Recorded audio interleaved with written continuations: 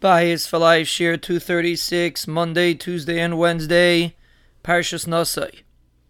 We are explaining what Ahava is and how it's foundational in Shalom Bayis. Now let's explain, because it could sound like a very lofty level. Someone should feel like he's one with his wife. Is it really practical? Maybe for an Adam Gadol, for a great man, maybe it's possible, but for a regular person, is that a realistic expectation for a person to have? And the answer is that you have to understand that this is the foundation of how the Rabbeinu Shalom intended Shalom Bayis to be. Shalom Bayis is a lifelong avodah. When a person works on his Shalom Bayis, it grows and it flourishes. When a person does not, it becomes dormant and stale. Chas v'shalom. And we have to understand that the Rabbeinu Shalom gave us this mitzvah, this concept, and he expects us to be able to fulfill it.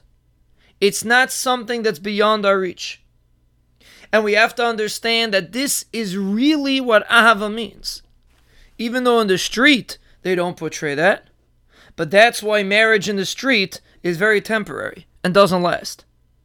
A long-term relationship is built on an understanding of what Ahava is.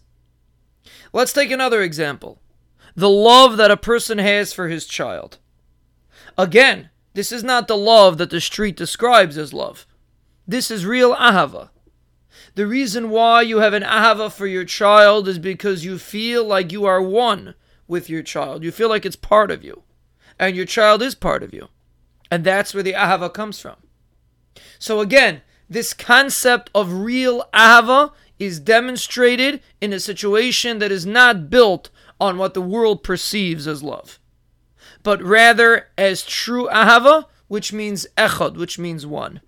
And that's our goal. It is not so lofty, it's very attainable. And we should add, the pasuk says, L'tava yevakesh nifrad. When a person is looking for his own desires, that creates separation. Chazal explained this pasuk referring to light, when he separated himself from Avraham Avinu because he had a desire. And therefore the relationship was broken. When each person is looking out for his or her own desires, what can I get out of the marriage? That is the epitome of preda, of separation. And it's interesting because the word preda, which means separation, is the same root as a pered, a mule. A mule cannot produce. Why? Because separation does not produce, does not grow, does not flourish. And when a marriage is about tava, is about desires, about what I can get out of it, that is yevakesh nifrad. That's not a productive marriage.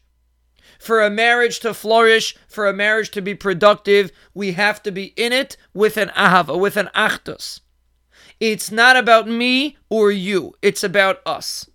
And it's something that is very attainable. It might take time, it might take effort, but it's attainable. And that is the true ahava that brings real Shalom Bayis.